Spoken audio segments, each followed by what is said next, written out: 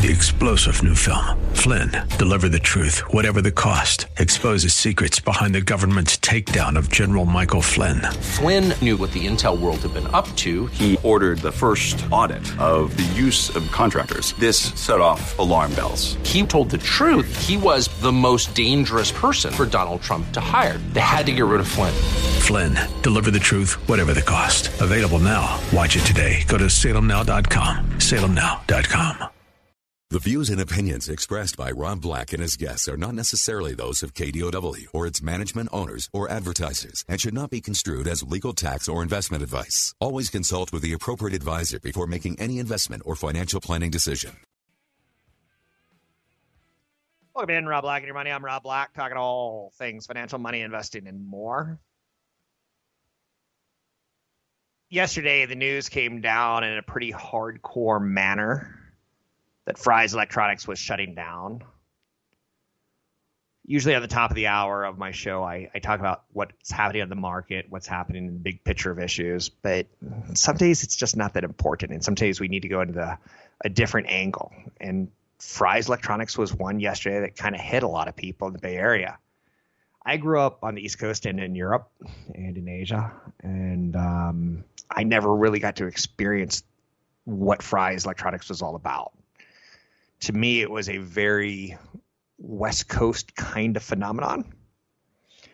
It's a big box store that specialized in selling electronics for consumers, which is great because on the East Coast and outside of California, you grew up with this like Silicon Valley. Is it Silicon or Silicone? And is it HP? Did they start in a garage, or was it Steve Jobs that started a garage? It doesn't matter. Don't let the facts get in the way of a good story, right?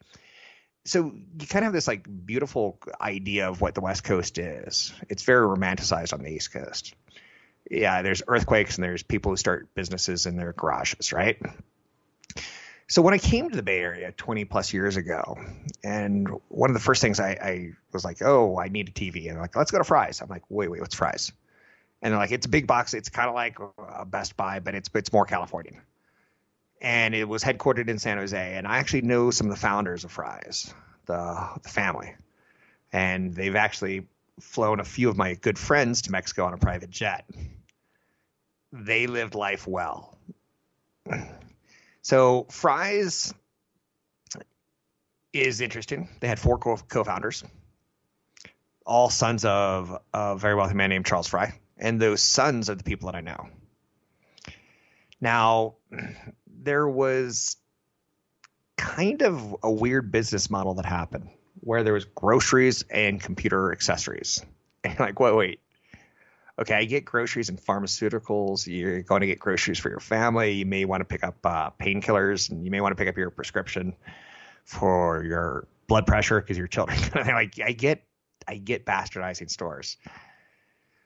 But the concept of Fry's Electronics was the company was founded on people that were comfortable with the grocery industry. So it founded in 1985, concept of big box put in with consumer electronics and what was happening in the Bay Area as far as building computers. First store was in Sunnyvale, California. Benefited from a great location where there was a lot of people who were interested in the world of computers driving right next to a big store that sold computers. So they tried to keep in stock specialty items that were intriguing to keep their business interesting. So when you would go into a Fry's Electronics, you'd be like, okay, I just need a mouse and a mouse pad. But you'd be like, why is there this big stuffed E.T. doll? And the world was fascinated with E.T. or a big stuffed Cabbage Patch doll or a big plush green beanbag that somehow connected to the internet. And you're like, I just need a mouse and a mouse pad. Like, why am I being tempted with this? Because they came from a family of groceries. Excuse me. It's interesting that Best Buy kind of copied what Fry's did on a national level, but I think they refined it a little bit better. Or maybe Fry's defined it a little bit skewed of Best Buy because they started around the same time. the world of electronics had a lot more competitors in the day and age. There was companies called CompUSA, companies called Circuit City. Do you remember them? And Best Buy and Fry's kind of managed to move around them. I don't even want to get into the companies like a home appliance type of company because they're not significant in revenue. But so yesterday I got an email from a friend and he's like, oh, it happened again. The internet killed another one. And he was sad because he liked the uniqueness of Fry's.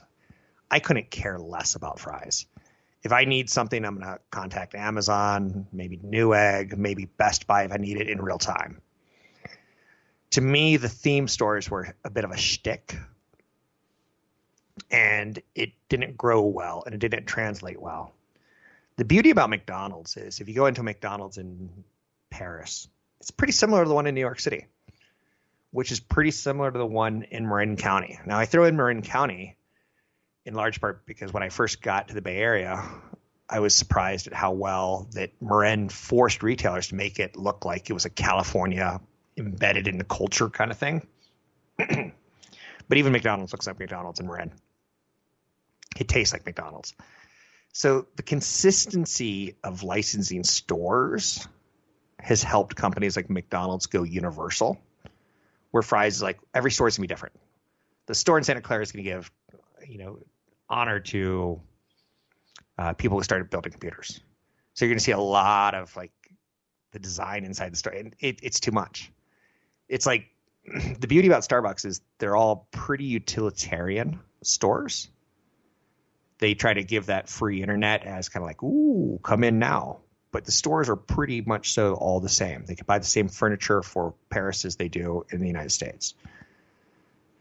Fry's is like, screw that. Let's have every store be different. And that business model doesn't work.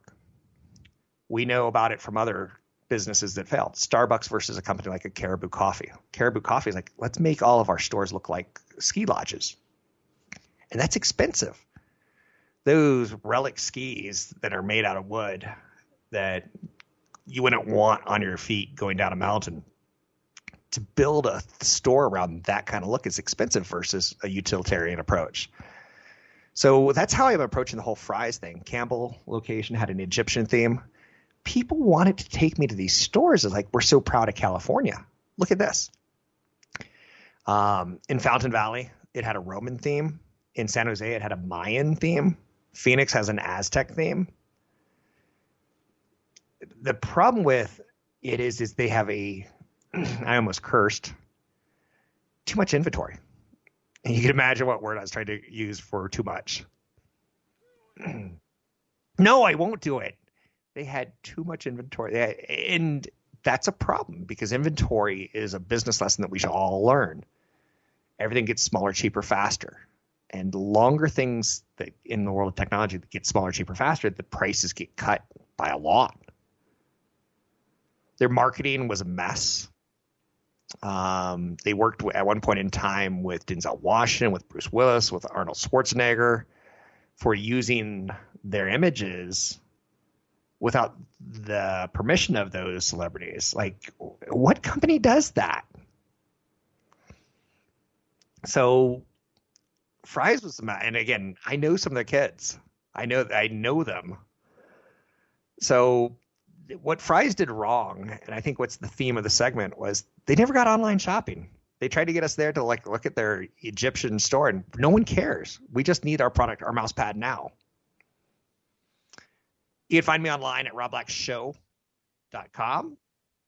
The death of Fry's, does it move you, or is it part of the internet roadkill of Amazon? I think it's part of the internet roadkill of Amazon. I'm Rob Black, talking all things financial. Find the link to the other version of the podcast by going to Rob Black's Twitter. His handle is @RobBlackShow. Listen to Rob Black and Your Money weekday mornings, 7 to 9 on AM 1220 KDOW. 2021, as we transition from the pandemic year of 2020. The year of the pandemic, the stock markets did well. So you and I are in the business of talking about stock markets from time to time. The S&P 500's turning out to be a winner chicken dinner, up 5% for the first 2 months of the year. How is the S&P 500, what we refer to as the market, doing compared to other things out there right now? Is it telling us anything? Is there anything to be learned from this?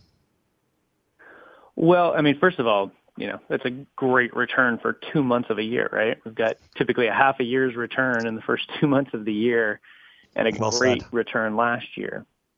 And it's really the composition of the S&P 500, right? We've talked about this before, where it's very tech heavy now, and that's where the revenue growth went when we all started to stay at home and work from home. And the areas that really got hurt last year, like restaurants, travel, leisure, are such a small part of the S&P 500, it didn't really make a big difference in the end. So we've got a good run up this year. There's 11 sectors in the S&P 500, and when we look at the top performers this year so far, if we look at the energy sector, if you look at a ETF like XLE, it's up 32%, Rob.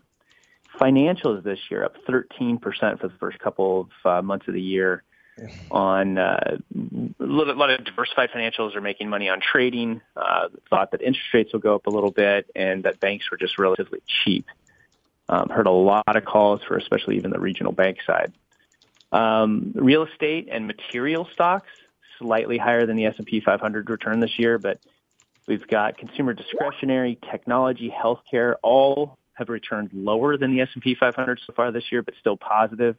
Staples and utilities, though, Rob, down 3.5% to 4% for the year so far. So we're really kind of seeing a little bit of rotation, but it's only been in the last couple of weeks into some of the what we call value areas. It's interesting to know that I keep talking about the rotation story, and yet yesterday, everything did well. It's like there was no rotation yesterday, but a couple days before that, there was some rotation going on, and it makes for interesting headlines, to say the least. But one of the things that you just said, staples and utilities lower 3 to 4%. Are those areas that we look – is value going to work here, or is it going to be the plays on interest rate sensitivity that plays here, or is it going to be the buy on the dips that plays here? People are going to have a lot of questions. Well, I think you see a little bit of both of that. I mean, it's definitely an interest rate sensitivity play. I was just looking at Pepsi down about 10%, I think, or so since January, but still fairly high P ratio, but it's a consistent dividend payer, right? So it's this constant look at the bond market versus the stock market. And where a lot of people are going with their thinking, Rob, is that, okay, I can get a 10-year treasury for, under 2%. And if I buy that 10-year treasury from the U.S. government, I'll just get my money back in 10 years plus a low income, versus stocks that are yielding almost the same, and the idea that will these companies be worth more in 10, 15 years if you hold them for a long term, and most people are thinking that that's the case. So that's a big theme, obviously, still for 2021. And that is that stocks, are attractive for the long term, and they pay almost as much as a 10-year treasury in many cases in terms of their dividend. That's right. So do you think the trend holds up? And I'm sorry I'm lingering on this a little bit, but energy and financials, the play has started. It's massively outperforming in the first 2 months of the year. Does that play out for the rest of the year? Do we turn it into a midterm investment or a long-term investment, or do you jump on the short-term momentum? Any clues on how you think? Because we have massive stimulus coming. There's so many trends that are positive for all things stocks. It's question marks, right? And they're good question marks. So I'm smiling when I'm asking you the question, if that makes sense. Yeah, I mean, you've got a lot of disruption in supply and things like that are causing the energy stocks to go up. But there's also an idea that those that are producing are going to be able to charge more because there's going to be a lot of laws coming out that are against fracking and other areas. So I think there's still reason to own there.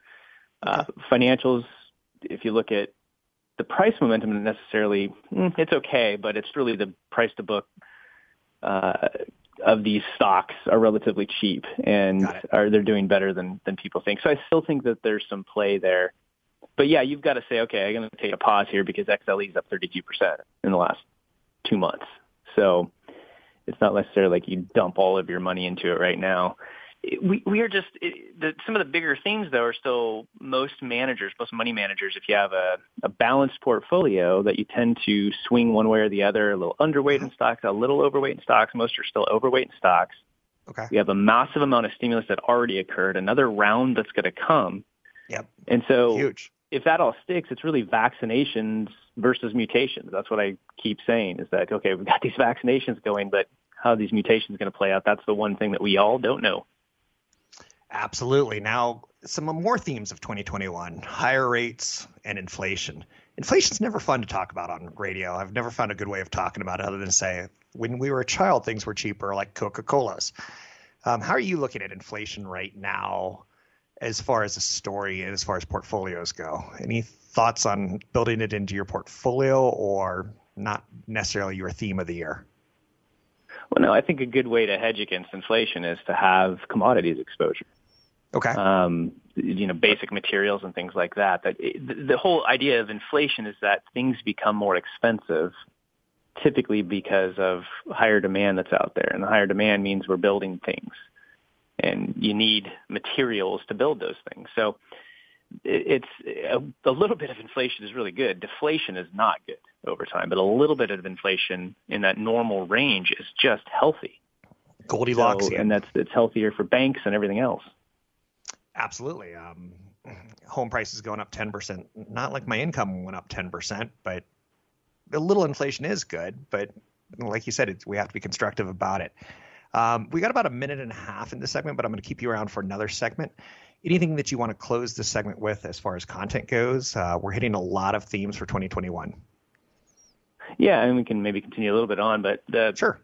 Most money managers are constructive on small cap stocks, but let's face it, I mean, the Russell's already jumped 13.8% this year, Rob, and I've been talking about how attractive they were since the big correction back in March and April. And a lot more positive comments again in the last couple of weeks on emerging markets. We've got a weaker dollar and cheaper stocks over there and higher revenue growth. So emerging markets up almost 8% for the year, outperforming the S&P 500. But I wouldn't say yet that there's this major transition from growth to value. I wouldn't play that theme yet. It's really only been the last 2 weeks where tech pulled back and financials and energy jumped. So not there yet. That happened to be one of the weeks that I took a couple days off. I love it when transitions happen when I'm on other duties. You can find CFP Chad Burton right here, Tuesdays and Wednesday mornings, 6 a.m. You can find his podcast at chadburton.com. That's ChadBurton, chadburton.com. He's going to stick with us for another segment. Stick around as more Chad Burton on Rob Black and Your Money coming up right around the corner. Sponsored by EP Wealth. Find the link to the other version of the podcast by going to Rob Black's Twitter. His handle is @RobBlackShow. Listen to Rob Black and Your Money weekday mornings, 7 to 9 on AM 1220 KDOW. So I do some stuff that is really, really odd. When I get off work, maybe I walk my dog. I do normal things, right? Because I'm not going to work. Maybe I have a little breakfast. I work from essentially 4 a.m. to 9 a.m. live on radio, and then I do a little bit of TV. But my afternoons are a little bit of a mystery to you. And well, they should be. But let's talk a little bit about what my afternoon encompassed yesterday, because I think it'll be a little insightful for you.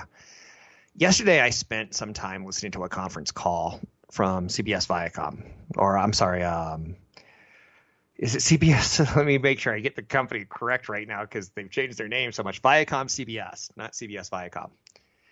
And you're like, whoa, just following these companies. Did they break up years ago? Did they split apart? Did they get back together? And yeah, you sometimes need almost like a, what do they call it when you walk into a game arena, a program to like figure out who's on the ice tonight and what their story is, or who's on the court tonight. I'm more of a hockey guy than basketball, but you see where I digress. So yesterday I spent 3 hours listening to a conference call on the executive's pitch on streaming from Viacom CBS. Now, again, we all know what's out there, right? It's not a mystery like Netflix, we're streaming TV. Screw you, cable. We don't need you. Let's go to streaming on all of our content on Netflix. And then we get into Hulu, which led to Disney Plus, which led to HBO Max, which led to, what are we calling the Peacock one? What are we calling the CBS one, right? It's just a little bit of overload. But I listened to a conference call for 3 hours yesterday as they were explaining at Viacom CBS what the shtick is or what the appeal is, or what the sizzle of the steak is going to be with Viacom CBS. I feel like Viacom CBS is going to be the last one to the party. They're going to call it Paramount Plus. And do we really need another streaming service? And the answer is yes, we do, according to their executives. Now, I'm juggling how many subscriptions I have, and most Americans are juggling how many subscriptions we have. And we've made a little bit of an accommodation during the pandemic to say, let's add a couple more subscriptions. We're okay with that. We're not going to Hawaii as much. We're not going on vacations as much. We're doing staycations. We're buying trailers. We're buying second homes.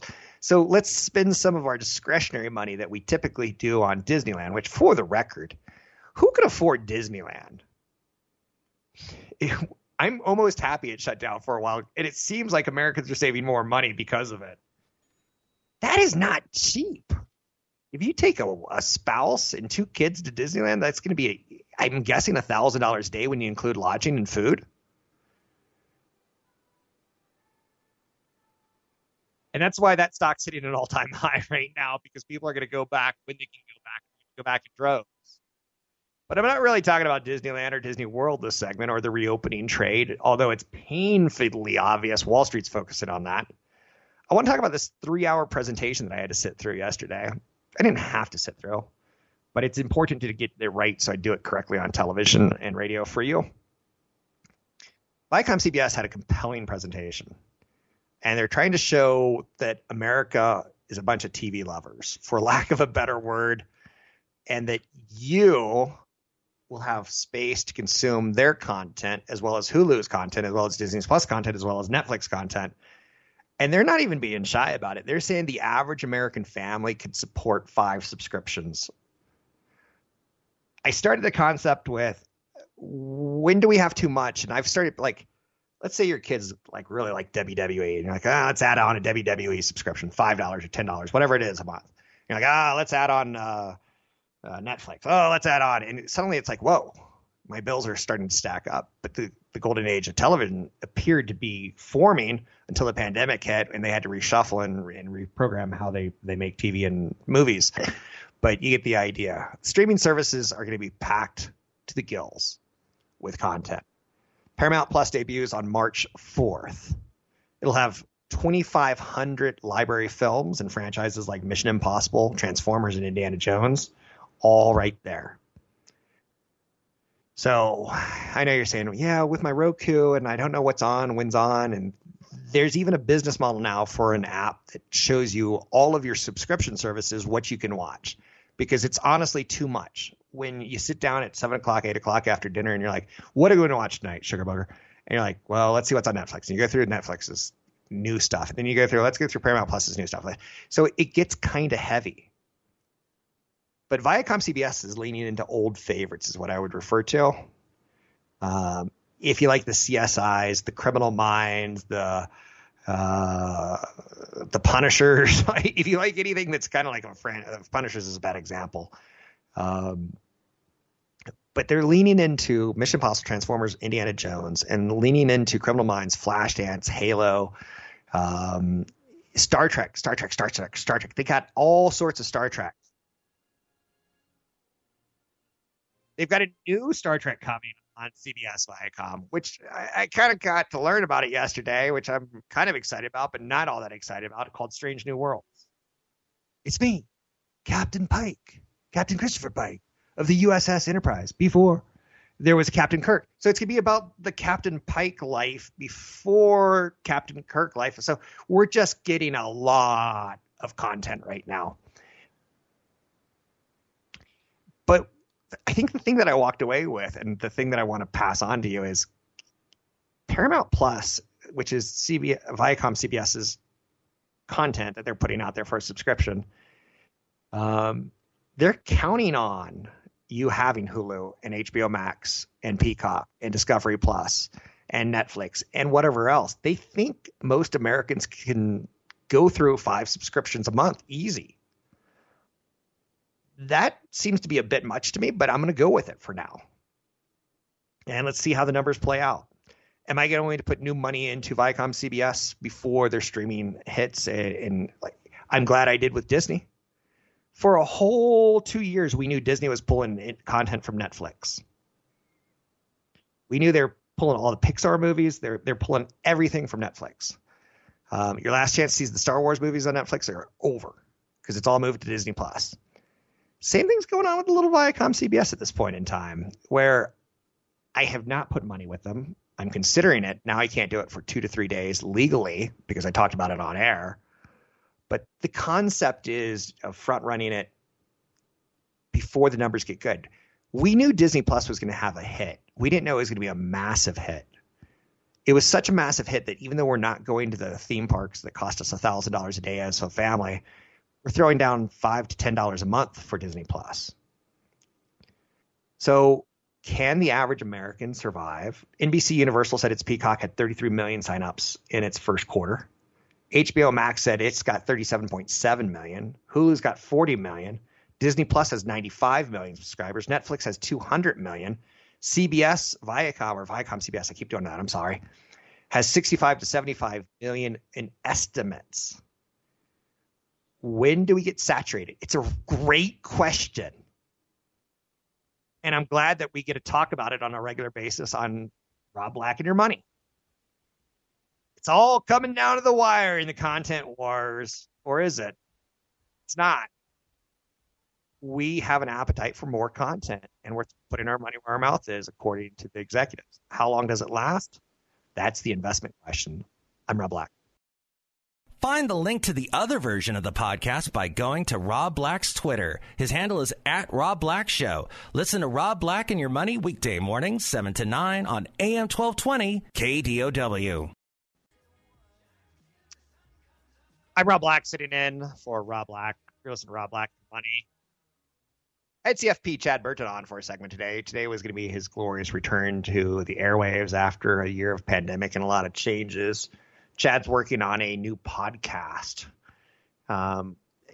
He's a little different than me. It's like me and Charlie Munger, or Warren Buffett and Charlie Munger is a better way of saying it. Warren Buffett and Charlie Munger are old friends, business partners who've worked for years together, and they don't always agree. And there was a big story yesterday about Charlie Munger saying, yeah, Warren kind of got tired and bored of Wells Fargo, and he moved on.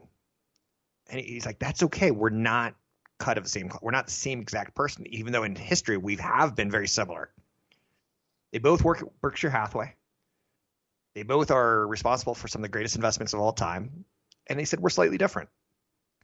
I'm not saying I'm Paul McCartney or John Lennon, but that's kind of the vibe that Chad and I have, is we're a little bit different, but we think in the same way. And I don't think we always get along, or we don't always see it the same exact way.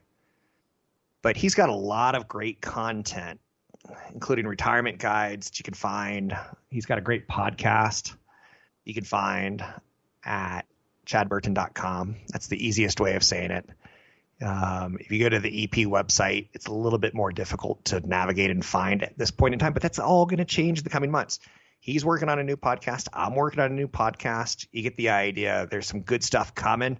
You can find him at chadburton.com. It's funny because we get along really well. He sent me some notes, and some of these notes are fantastic. And he's got some really good downloadables. But he wrote me a note. He's like, Rob, talk about your mother dying. And like, I don't know how many people in the world have that relationship that you can say, hey, your mom died 2 weeks ago. Let's talk about it on air.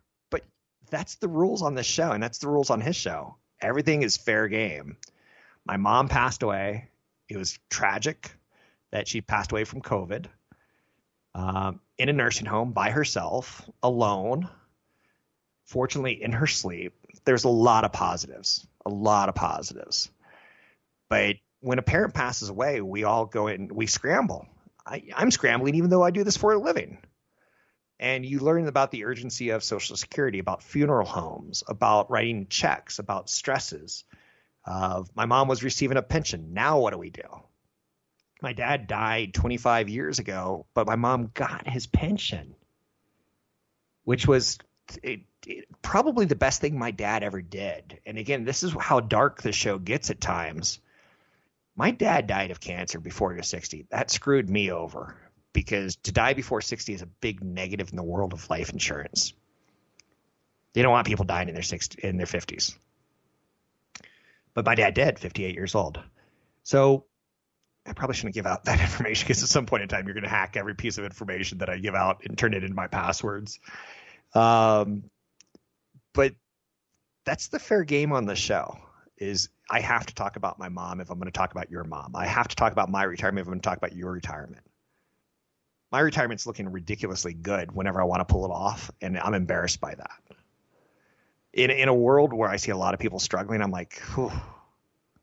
So I'm going to have a lot of big questions on my estate. How much of it do I want to go to my children? How much of it am I going to want to go to charity? How much of it I want to be repositioned in society? How much does the government take from me?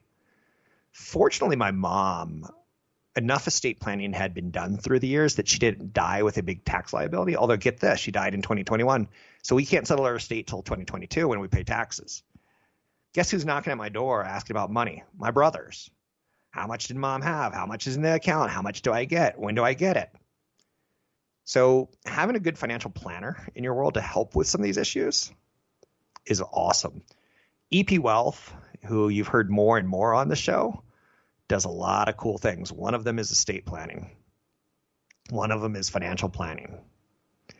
But we're going to talk about that more on the show in the coming months and in the coming years. I am dedicated to getting on from EP Wealth financial planners who specialize in women in investing. Why do I want women investing? Because my mom lived for 25 years after my dad died. Do women have different financial plans needed than men do? Yes. I happen to marry a beautiful, healthy woman. I am not beautiful, nor am I healthy. I stay up late. I get up early. That type of lifestyle will take me down before her. So I need to plan for her to live 25 years longer than I did. Now, I'm not smoking. I'm probably not going to die of lung cancer like my dad did. But you get the idea. I'm going to bring on some great guests for you in the future, including CFP Chad Burton. If we're to go bigger picture here, I think Chad and I both agree on gathering assets. We're hunters of our society. We want to buy a little bit of stocks, a little bit of bonds, a little bit of real estate. Now, when you buy stocks, bonds, and real estate, you also are not only gathering assets, but you're suddenly a hunter who's picking up liabilities. So when I go out and hunt for my cave, they're like, hey, we have a hunter. I don't need to hunt. So I become a liability. They need me as an asset. But if I die, who's going to put food on the table? So we can make great stories and great investment ideas and learnable lessons. My dad was a great hunter. He set up a pension for my mom. He continued to put food on her table for 25 years after he died because of that pension. Now, pensions are going away. So we have to do it ourselves, and that's where CFP Chad Burton comes in, and he does the wealth management, whereas I do the wealth accumulation. And again, trust me, he does a lot of wealth accumulation too. Annuities are always big questions for people because they almost sound too good to be true. You get lifetime income. And what do I have to do to earn this? Well, in my dad's case, it was a pension that he earned through going to 2 tours of Vietnam. It was a pension that he earned through working for the United States government as a division of the United States Army for 30 plus years. Death is an interesting thing. Wealth accumulation is interesting. Wealth management is interesting, but we have to find the stories that make it less about interest rates and inflation and more about people in our real lives. Stay tuned. There's some great content coming down the road from CFP Chad Burton and myself. You can find Chad at chadburton.com. You can find me at robblackshow.com.